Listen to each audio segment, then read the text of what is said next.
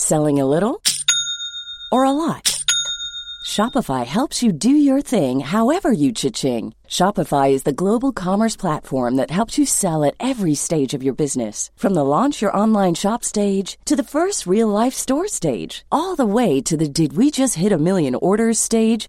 Shopify is there to help you grow. Shopify helps you turn browsers into buyers with the internet's best converting checkout. 36% better on average compared to other leading commerce platforms. Because businesses that grow, grow with Shopify. Get a $1 per month trial period at shopify.com/work. Shopify.com/work. This Mother's Day, celebrate the extraordinary women in your life with a heartfelt gift from Blue Nile. Whether it's for your mom, a mother figure, or yourself as a mom, find that perfect piece to express your love and appreciation. Explore Blue Nile's exquisite pearls and mesmerizing gemstones that she's sure to love. Enjoy fast shipping options like guaranteed free shipping and returns. Make this Mother's Day unforgettable with a piece from Blue Nile. Right now, get up to 50% off at BlueNile.com. That's BlueNile.com. This is Paige, the co-host of Giggly Squad, and I want to tell you about a company that I've been loving, Olive & June. Olive & June gives you everything that you need for a salon-quality manicure in one box. And if you break it down, it really comes out to $2 a manicure, which is absolutely insane. It's also so easy to get salon-worthy nails at home with Olive & June. The difference between how your nails used to look when you did them yourself and now with the Mani system is a complete game changer. The best thing about Olive & June, too, is it's a quick dry. Dries in about 1 minute, lasts for 5 days, and full coverage in up to 1 to 2 coats. Visit oliveandjune.com/perfectmani20 for 20% off your first system. That's oliveandjune.com/perfectmani20 for 20% off your first system. What a massive week, you guys. Congratulations to anyone who hit over 1,100 this week. Some crazy, crazy scores. Here's me struggling to hit 1,000 and everyone's absolutely killing it out there. So congrats on you guys to build a quality team at this stage of the season, to miss a couple of injuries and some low ones in this week as well. You know, obviously a tiny bit of luck, but building that strong 17, I commend all of you for getting to that stage. And obviously this was helped out by probably just the one player in this game being Matty Burton, getting that 60 as well, and really living up to his name this year and the price that he's got up to, 167k up. Did take him a little bit to get in his stride. Everyone remember that first 4 to 6 weeks where he really struggled and most people were looking to move him on. And I suppose this is what we all thought he'd end up getting to, maybe a 55 to 60 average. Took a little bit, but he's definitely hitting those heights now. So well done to Matty Burton and anyone who held on to him the whole time. If you brought him back in pretty soon after he started dominating when he had that nice run coming up, then awesome work to you as well. But a nice win from the Cowboys, so pretty close. Well done to the Dogs for hanging in there for a good while, and the Cowboys just coming over the top in the last sort of 10 to 15 minutes. So showing their class this year, which is really, really cool. Not something that they've had in previous, and let's see how well it holds up come finals time, that's for sure. Lucy Laylor was an interesting one. He's coming in with a 55-minute F off the bench, and it looks like, if we go through the numbers of all the forwards, this actually seems like it could probably happen week to week. You got Gilbert playing about 55 minutes, even Cotter playing 53 off the bench, and just a lot of their middles actually playing lower minutes. You got Griffin Neame off the bench with 30. You've got guys like Tanua Brown and stuff that are getting lower minutes, along with Cohen Hess, for example. So these guys here, 31 minutes, 40. So no big minute guys in that middle forward rotation. And even Tamalolo getting 50 minutes, which I don't like, but you know what I mean? So there's definitely some opportunity for guys like Lucy to do well. Not that really concerns many people now with very limited trades, but if you do need someone at that 519 mark who could hit you somewhere around anywhere between a 40 and a 60 if he does well, obviously the line breaker, the try assist and the try there has worked out really well for him, and he just brings another dimension to the Cowboys, which is cool. Drinkwater had a really nice last 15 minutes there. Was pretty low in his score and then came out and picked up a couple of tries, so well done to him. And a decent game from Flanagan as well. He came out and played really well. The four penalties is the big issue there, though. But generally, try assist and a try. It's going to be a pretty solid outing. Cotter. So we welcome him back, right? 48 in 53 minutes. So are these minutes going to continue? Will he end up in the front row? Will he keep playing off the bench and playing 55 to 60?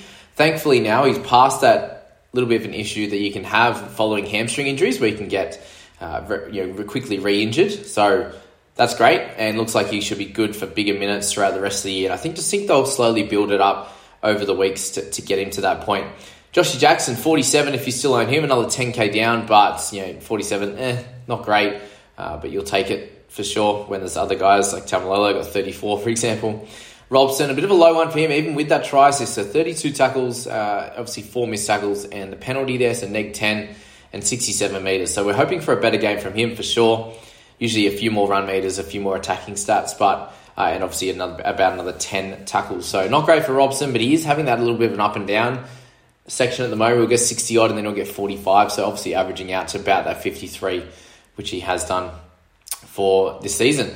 If we go to Torpany, so I spoke about him being a solid one to pick up, 42 in the 72 minutes. Even with Raven Faitala-Mariner coming back, he played through the middle. So that allowed Torpany to still get big minutes, and we'll see how the team list shake out, but he should still be able to get some decent minutes going forward. But again, we'll find out from there. Marshall King and Maxi King both had okay outings, 41 and 40 there. So, yeah, not incredible, but it is what it is. Now we go to Tamalolo, so 34 in his 50 minutes. Not great at all, very limited on the attacking stats side of the ball.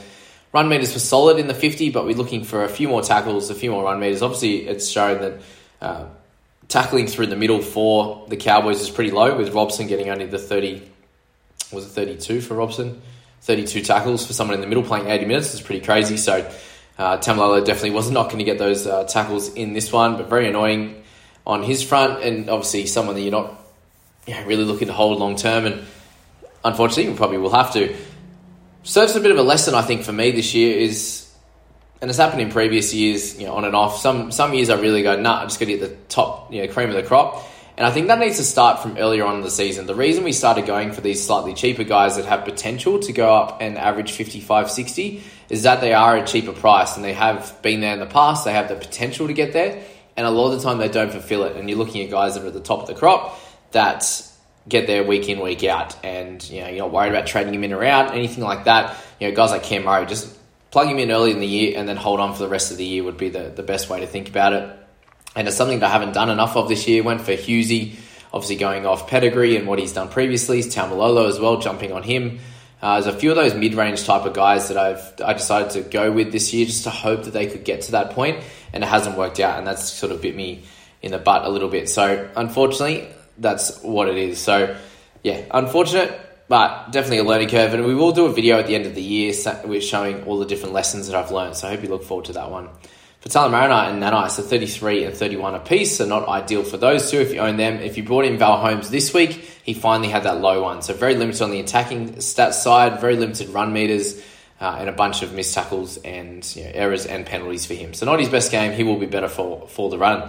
Karaz, 26 for him. Again, not ideal, but considering how well he went last week, you'll have to take that because him and Shop didn't go so well either. Averillo, another low one for him. And considering that they end up getting beat and it was a bit of a lower scoring game until the last 15 minutes, it's understandable why some of these outside backs had a lower score. Move to the Tigers and the Knights, so only a few real relevant guys we need to speak about. And they start up top, and Joe O, 74 in 69 minutes, so a big effort from him. I had a bunch of people remember that a few weeks ago that were looking to trade him out, and that would have just been a terrible mistake. With him getting very clearly the big minutes for the reasons that Twil's out, you've got Hastings out, there's so many middles out for them that these guys are getting huge minutes through the middle. Tuolangi's been playing 80 minutes as well, and I wish we had these scores earlier on in the year when he was in our sides and not getting concussions and taken off for here and losing his spot, going back to the bench. Too many things. So he's finally getting some big meters, right? 151 is the highest by far.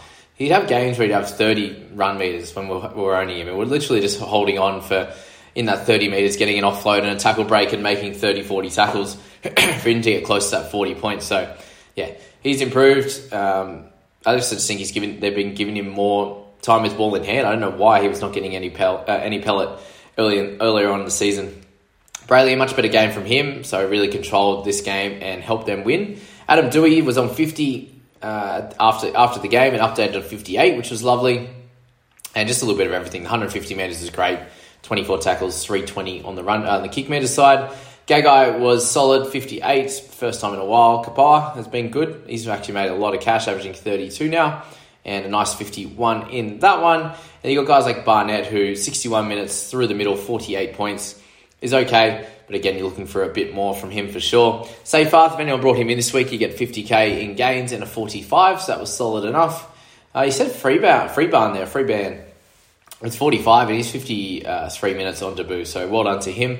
Did really, really well. Got 160 metres run, which was awesome, and obviously deserved that 53 minutes there for sure.